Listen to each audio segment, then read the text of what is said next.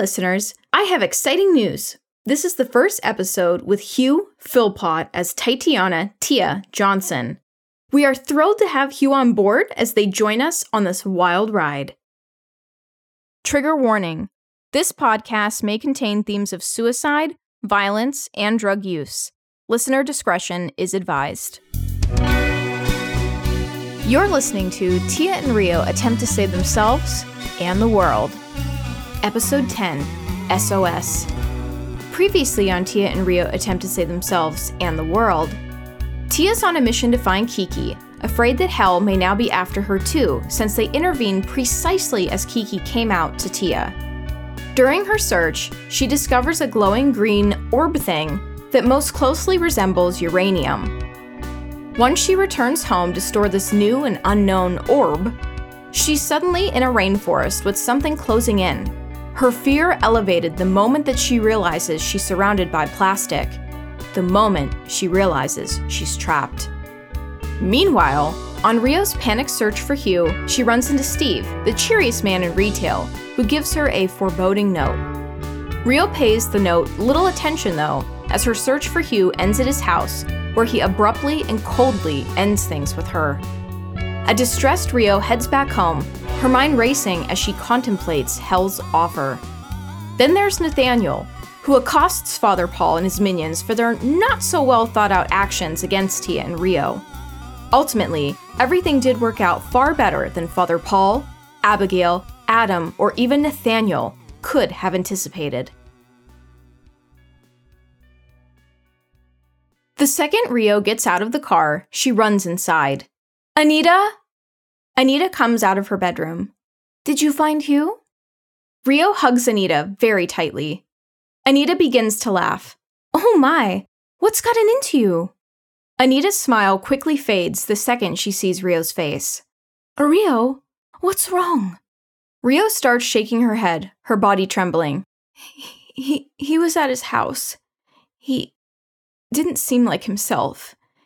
He was clearly upset about something, and I kept pressing him, trying to get some answers. We hugged, and then he started crying. He was shaking, Anita. It was scaring me. I tried to tell him he could talk to me, and that's when...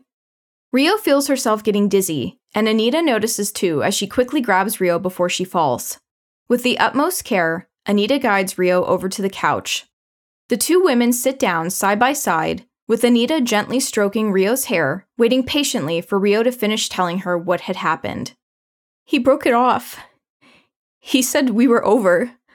Or I guess more specifically, that I was his employee.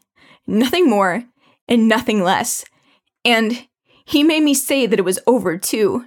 He screamed at me to say it. It was so cruel. It's like he changed overnight, or maybe he's been like this all along and I was just too stupid to see it. Now it's Anita's turn to shake her head. No, Rio, no, absolutely not. You are not stupid, and even if love makes someone stupid, this was never the case with you. You wear your heart on your sleeve, and that's not a bad thing. It's why we found each other, my dear Rio Grande. Anita holds on to Rio as Rio lets out several long cries.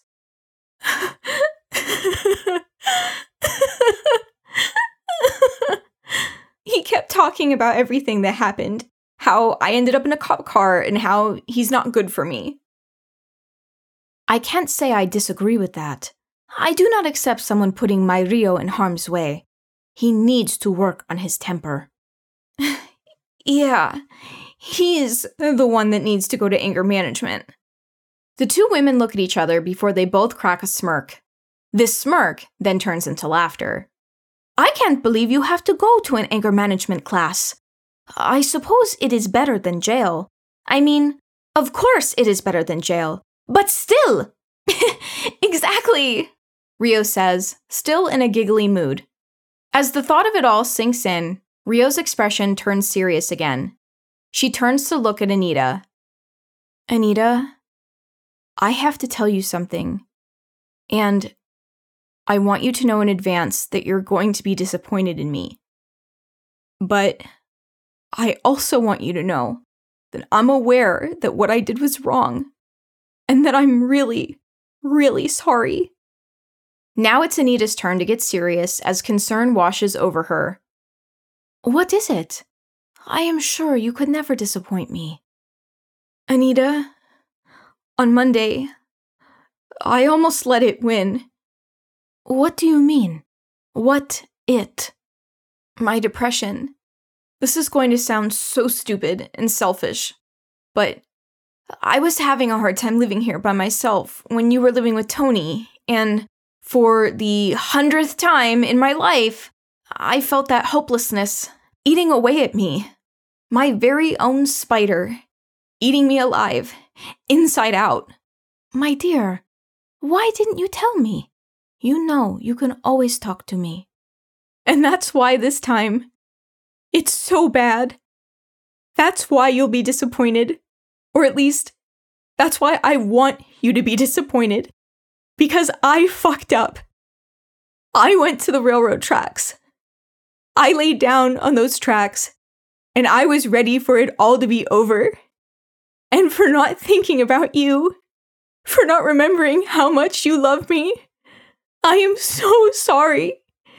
You will always be the reason I want to keep fighting, but I still feel like I let you down. Rio grabs Anita's hands, and Anita returns this gesture with a tight squeeze, her eyes filling up with tears as Rio can barely speak. I'm so sorry, Anita. I love you so much. I wish you had been my mom all along. Then maybe I would never have felt like giving up. Maybe I wouldn't have this soul-sucking depression.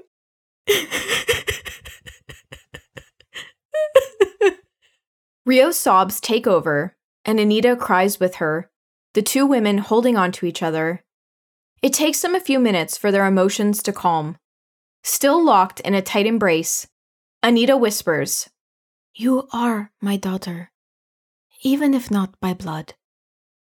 This remark makes Rio cry harder, although she nods, grateful for these words that she knows are true.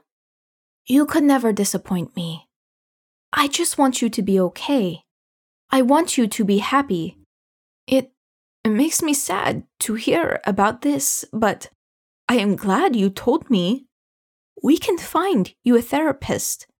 We will do whatever it takes. Anita, I would never do this to you. When I thought about you and all the nice motherly things you've done for me, my depression convinces me that I'm a burden to you. Anita shakes her head at this, saying without saying that this is certainly not true. Rio nods in understanding. She continues, But me, I know that you love me, and every sacrifice you've made, all the hard work you've done, is out of love. And I just hope to give that back to you. I want to make you proud of me. Rio, I'm already proud of you. You've come a long way since I found you that Christmas night. No one is perfect, and you, my dear, are perfectly imperfect. Rio lets out a half cry, half laugh, her expression turning to one full of hope and much higher spirits. I love you so much, Anita. It's my love for you and all the good times we've had together that got me off of those tracks. I wish there was a way I could thank you for all the amazing things you've done for me. There is something, Anita replies, as she gently wipes away the tears from both of their faces.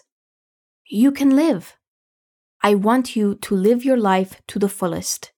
There are going to be unhappy times, and it makes me sad you've already had so many of those. But that means that the happy times are going to be so much better for you. Can you do that for me, my dear Rio? Promise me that you will live.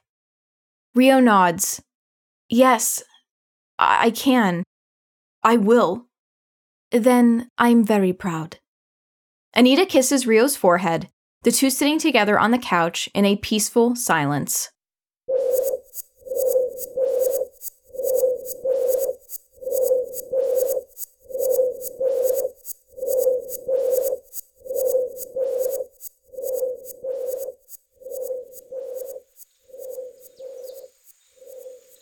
Tia's back presses against the strange plastic that surrounded her, her body tense as she waits to face whatever menacing creature is about to burst through the rainforest foliage. Having nothing on her or with her besides the clothing she's wearing, Tia puts up her fists, forcing herself to be ready to strike. The loud rustling continues, and Tia moves forward about an inch so that her body isn't against anything, leaving her slightly less vulnerable to an attack. The trees in front of Tia start to fall, some directly to the right and others directly to the left, as they clear a path for whatever thing is making its way to confront Tia. Her fists in combat mode, she screams, "Show yourself, you coward!" The trees continue to fall, shaking everything, including Tia.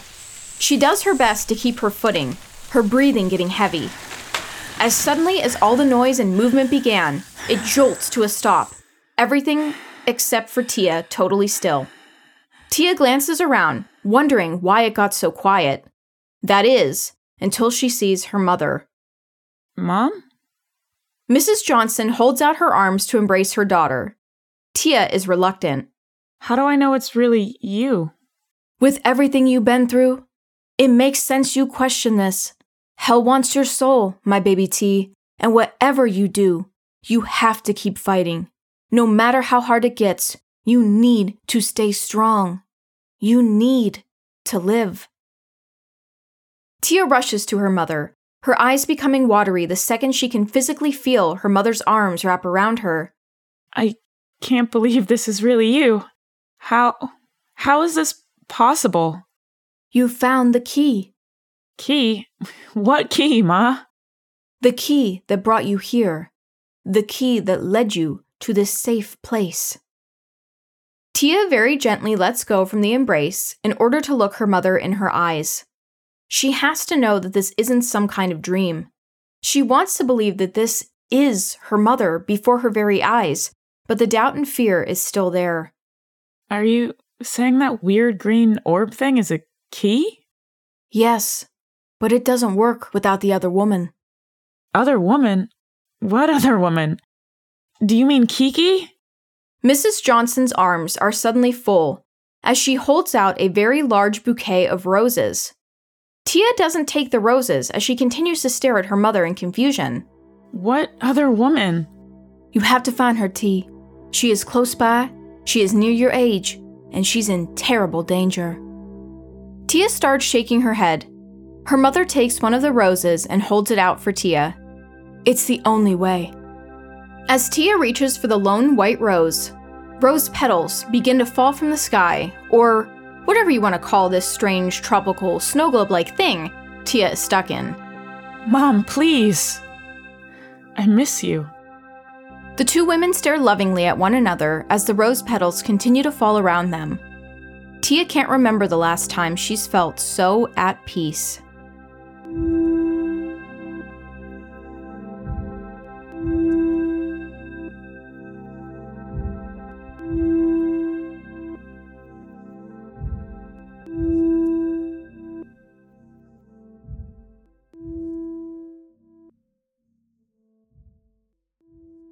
Later Saturday evening, Anita and Rio decide to make the best of their weekend.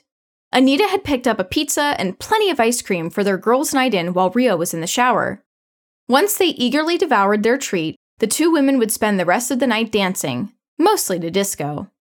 Rio started with a few songs by the Smiths to help her process everything that had happened over this past insane week. Anita enjoyed their music as well, and the two of them even slow danced together for the song I Know It's Over, with Rio doing her best to let it all out and keep it out. She did not want to dwell on Hugh, hell, or anything in between. She just wanted and needed her beloved Anita, especially since Anita was in fact the only woman Rio has ever known that can claim the title of Dancing Queen. A somber starting Saturday quickly turns into Saturday Night Fever as Anita plays all her favorite disco tunes.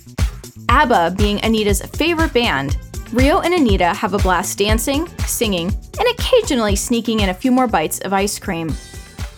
Sunday morning comes all too soon, with the women going to bed around 4 a.m. Anita insists that Rio stay in bed with her, and Rio easily agrees.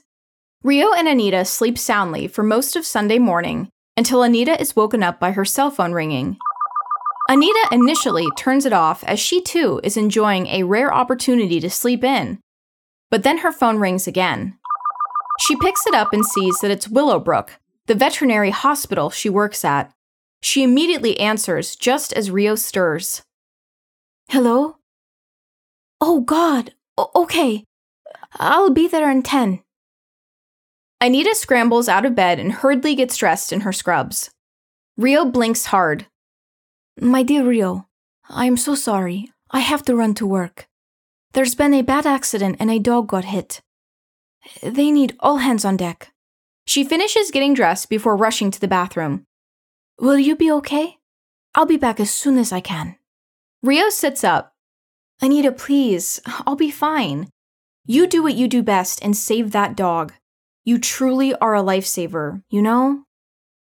Rio gets up and moves a few steps to greet Anita out of the bathroom with a fast hug.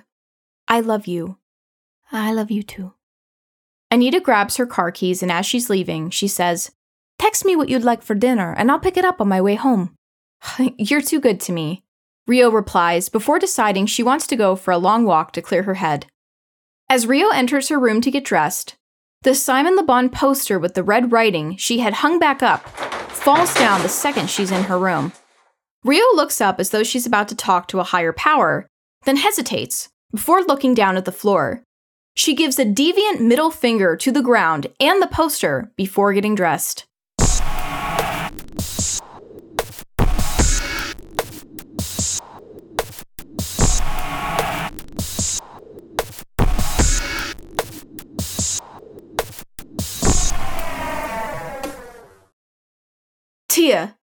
Tia! T, please! Wake up! Kiki screams, violently shaking Tia's comatose body. It's Sunday afternoon, and Kiki found an unresponsive yet still breathing Tia levitating several inches above the living room floor. Kiki is beside herself. All of Saturday, she purposefully ignored Tia's phone calls and text messages, angry at her best friend for acting so strange when she came out to her as gay. Kiki had gone home, but to call Kiki's home a home was perhaps too generous. Kiki's mother was an alcoholic, and Kiki never knew what kind of disaster she was going to walk in on. The second one entered Kiki's mother's home. It was evident that her mother was a hoarder, and everything just felt chaotic. Kiki didn't want to be anything like her mother. It's one of the many reasons she loved Mrs. Johnson so much. She was more her mother to her than her own mother was. She was still grieving over Mrs. Johnson's passing, too, and she was not only ashamed of her sexual orientation, but also of her growing pill addiction. It was all too much, all at once. When Kiki ran from Tia's house to go back to the place she feared the most, there was a small sense of relief when Kiki discovered her mother wasn't home. If she started thinking of questions to ask, like where her mother would be, she knew not knowing the answers would eat away at her, so she dealt with the situation the only way she knew how, and that was getting high. Every time her phone buzzed, the shame and guilt grew. Kiki knew in her heart that Tia would never be anything other than supportive. It was her own negative thoughts and feelings that pushed Tia away. So she continued to let Tia panic. There was some satisfaction in seeing someone desperately try to track her down. Kiki's mother never knew where she was, nor did it ever seem like she cared. Kiki wondered if her mother was even aware that she had pretty much moved into Tia's home. Though nothing hurt Kiki more than that fateful day she ran into her mother, expressing her grief at the loss of Mrs. Johnson, only to have her mother shrug her shoulders. The longer Kiki stayed at her mother's house, the house she grew up in, the lonelier she felt, and the more she longed to be by Tia's side. The Johnsons were the only two people in Kiki's world that have ever made her feel loved, and as Saturday night became Sunday morning, Kiki realized she did not want to lose that love. Even if Tia didn't share the same feelings as Kiki, Kiki could not deny the loving friendship they had and the home they were building, or at least maintaining, together. So when Kiki uses her own key to let herself into Tia's home, she is stunned to find Tia floating inches above the floor. Kiki instinctively checks her pulse and is relieved that Tia is still alive. How the hell is she floating? She tries everything. She shakes Tia. She splashes her friend with water. She pulls on Tia to get her onto the floor and to stop levitating, but nothing works. T, please wake up! I need you! I'm sorry for everything! Tia, I love you! Kiki yells, her body starting to shake as her nervousness grows. Kiki tries to think if she's high and doesn't know it.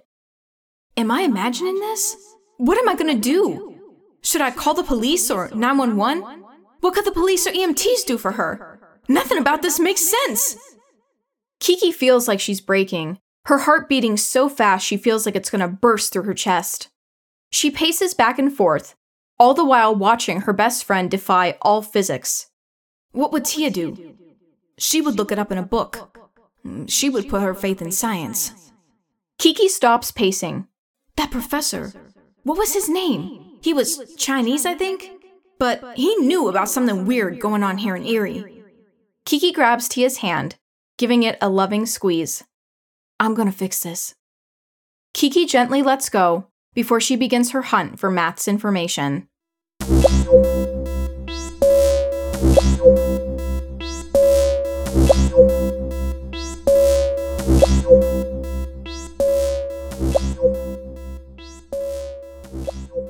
There is a quiet place by Lake Erie, a lone bench not far from the Blasco Library, where Rio has taken refuge. The only other beings around are the geese, which Rio loves to watch. Even though she's still upset about everything that transpired in the past week, Rio manages to smile when she notices the geese all form a perfectly straight line as they enter the lake one at a time, each following the other in a flawless formation. Rio tries to focus on the beauty in front of her. Between Lake Erie and the gaggle of stragglers that seem content to roam on land, not to mention the sun inching closer to setting, Rio wishes she could feel more at peace here. Wishes she could marvel at the Bob Ross type of painting she's currently sitting in, but instead, her mind continues to replay the scene of Hugh breaking her heart over and over again. Rio glances down to grab her phone to text Anita, realizing she should tell her where she is and that she'd love Anita's vegan chicken tacos for dinner. She knows it's one of Anita's favorite dishes to both eat and make, and that alone makes this meal one of Rio's favorites too. Rio jumps when she sees a little boy a few feet in front of her. Huh, that's weird. I only looked down for a couple of seconds. Where the hell did this kid come from? The little boy picks up a few dandelions that are covering the landscape, then makes his way toward Rio. I picked these for you. You look like you need them, he says, his smile wide. The little boy sits down next to Rio, his hand with the flowers extended for Rio to grab them. Thank you, Rio says, her smile genuine as she takes the dandelions. Rio immediately follows up with, Where are your parents? Are you lost? The little boy shakes his head. My parents know I'm here. They're at the library. I wish I liked reading more, but I would rather be outside. I like to play. Rio looks the child over. He's wearing a navy blue suit with a little black tie, and Rio instantly worries that he might get dirty if he plans on playing in the grass. You sure you're allowed to play outside right now? That's a really nice suit you're wearing. You wouldn't want to ruin it. This remark makes the little boy laugh. That's thoughtful of you to think of others. Rio carefully wipes her face to try and hide the obvious tears. Why are you crying? Rio forces a small chuckle. I'm not crying. My allergies are just really bad. Can I show you something? The little boy leaps off of the bench and starts to walk toward the lake, in the direction opposite of the library. Rio looks around to see if there are any other adults in sight. She can't quite grasp why she suddenly feels tense, but her nerves are quickly making up for the sadness and hurt that was consuming her only moments ago. Maybe we should stay here. You know, until your parents get you. You don't want them to think you're missing. I promise it's not far. It'll only take a minute. Please? Okay, but only for a minute. Then you need to get back to the library and be with your parents. The little boy nods as he guides Rio toward a boat dock that's about a mile away from the bench the two had just been sitting on. As they walk a little further, Rio stops. Hey, what did you want to show me? It's starting to get late and I should be getting back home. And you need to find your parents before it gets dark out. But I have to show you something first. Look. The boy points toward the lake and Rio's heart sinks. The sight before her makes her feel sick. All the geese she had just been watching are dead, their limp bodies bloodied and aimlessly floating in the water. Rio doesn't care to hide her tears from this child anymore. Oh my God, what happened? Rio moves to console what she assumed would be an equally upset child, but the smile he has plastered on his face gives her goosebumps on her entire body. Why are you smiling? This isn't funny. Of course it's funny, because this is the world we live in, Rio. Rio's jaw locks, her body on high alert as she starts backing away from the little boy. How do you know my name?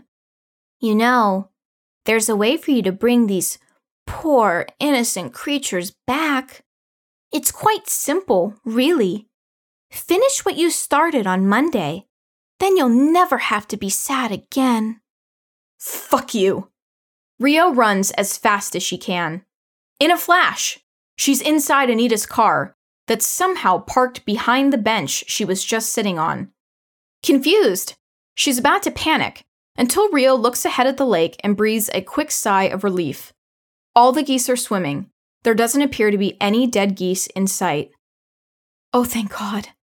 Don't give God the credit. This was all me. The little boy is now seated next to Rio. Rio jumps, about to propel herself from the car, but all the doors lock. A very shaky Rio slowly turns to face the menacing child. What do you want?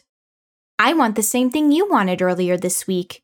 For you to end your life on your own terms. Take the control back, Rio. Give up and find that peace you've been seeking for good. Rio's shaking gets worse as her body trembles. No, I can't. Why not? What do you have to live for anyway? A dead-end job with a loser for a boss? Let me tell you, that guy is not worth your tears. The little boy's own words crack him up. Rio tries desperately to open the door and get out of the car, but the more she fights it, the more resistance she can feel. It actually hurts her, as though internally her organs are on fire. Oh, come on, Rose. Things are only going to keep getting worse. You think you're sad now? Just wait to see what chaos and destruction you bring to the world just by being in it. No wonder your parents wanted nothing to do with you. You put all of your burden on sweet Anita. You truly are selfish. Rio's despair quickly shifts to full fury. The car begins to shake violently, the ground beneath them rumbling. Get away from me! Rio screams right before the little boy bursts into flames. He shrieks, the agony on his small face startling to Rio, who then tries to find something to put out the fire. Ah! Ah! You fucking bitch! You won't get away with this! He continues to holler as he slowly fades out of sight, the fire disappearing with him. Suddenly, Rio is back on the bench. She nervously flinches, her anger slowing to a simmer. She takes in everything around her, from Lake Erie and the geese happily swimming in it, to the text message on her phone from Anita that reads, "Sounds delicious. A perfect way to end a crazy weekend." Huh. It's like it never happened. Rio's thoughts quickly cut back to the agonizing screams of the little boy, and she begins to feel guilty about somehow, someway, setting him on fire, until she remembers the horrific scene of the dead geese and the very nasty words he had to say. Serves you right, you little bastard. Rio hops off the bench with a lot of pep in her step as she heads home to her beloved Anita.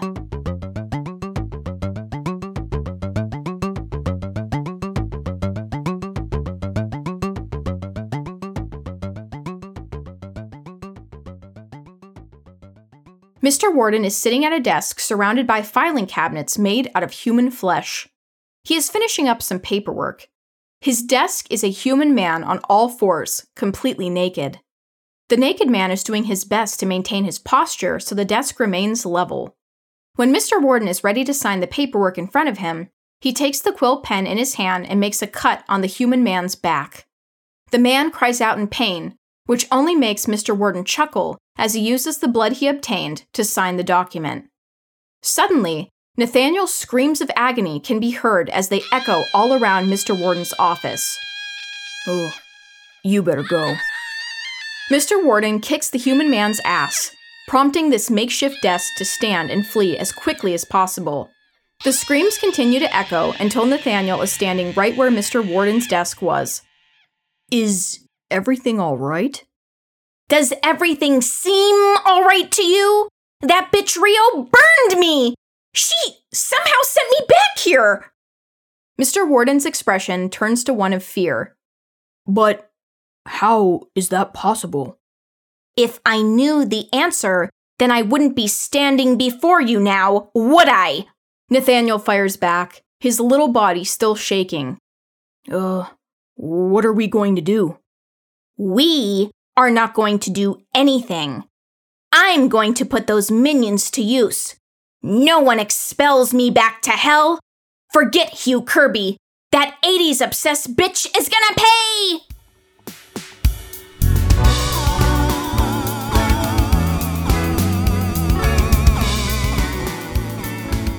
Tia and Rio Attempt to Save Themselves and the World is written, created, and produced by Callie Oberlander. Tia is performed by Hugh Philpott. All other voices are performed by Callie Oberlander. All sound design, editing, and music are by Eric Brown. My continuity checkers, readers, and biggest supporters are Jules Johnson, Hillary Roback, and Hugh Philpott. And if you've made it this far, please remember that even in the darkest times, there is always hope.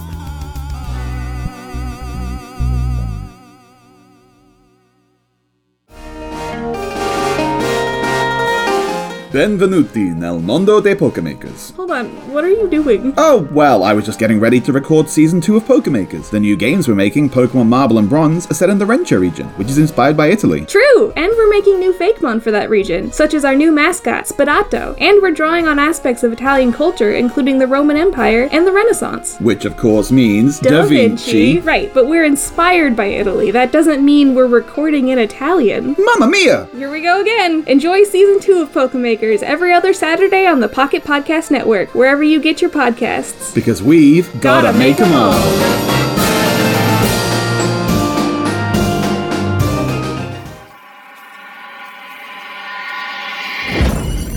Pocket Podcast Network. Quality programming right to your pocket.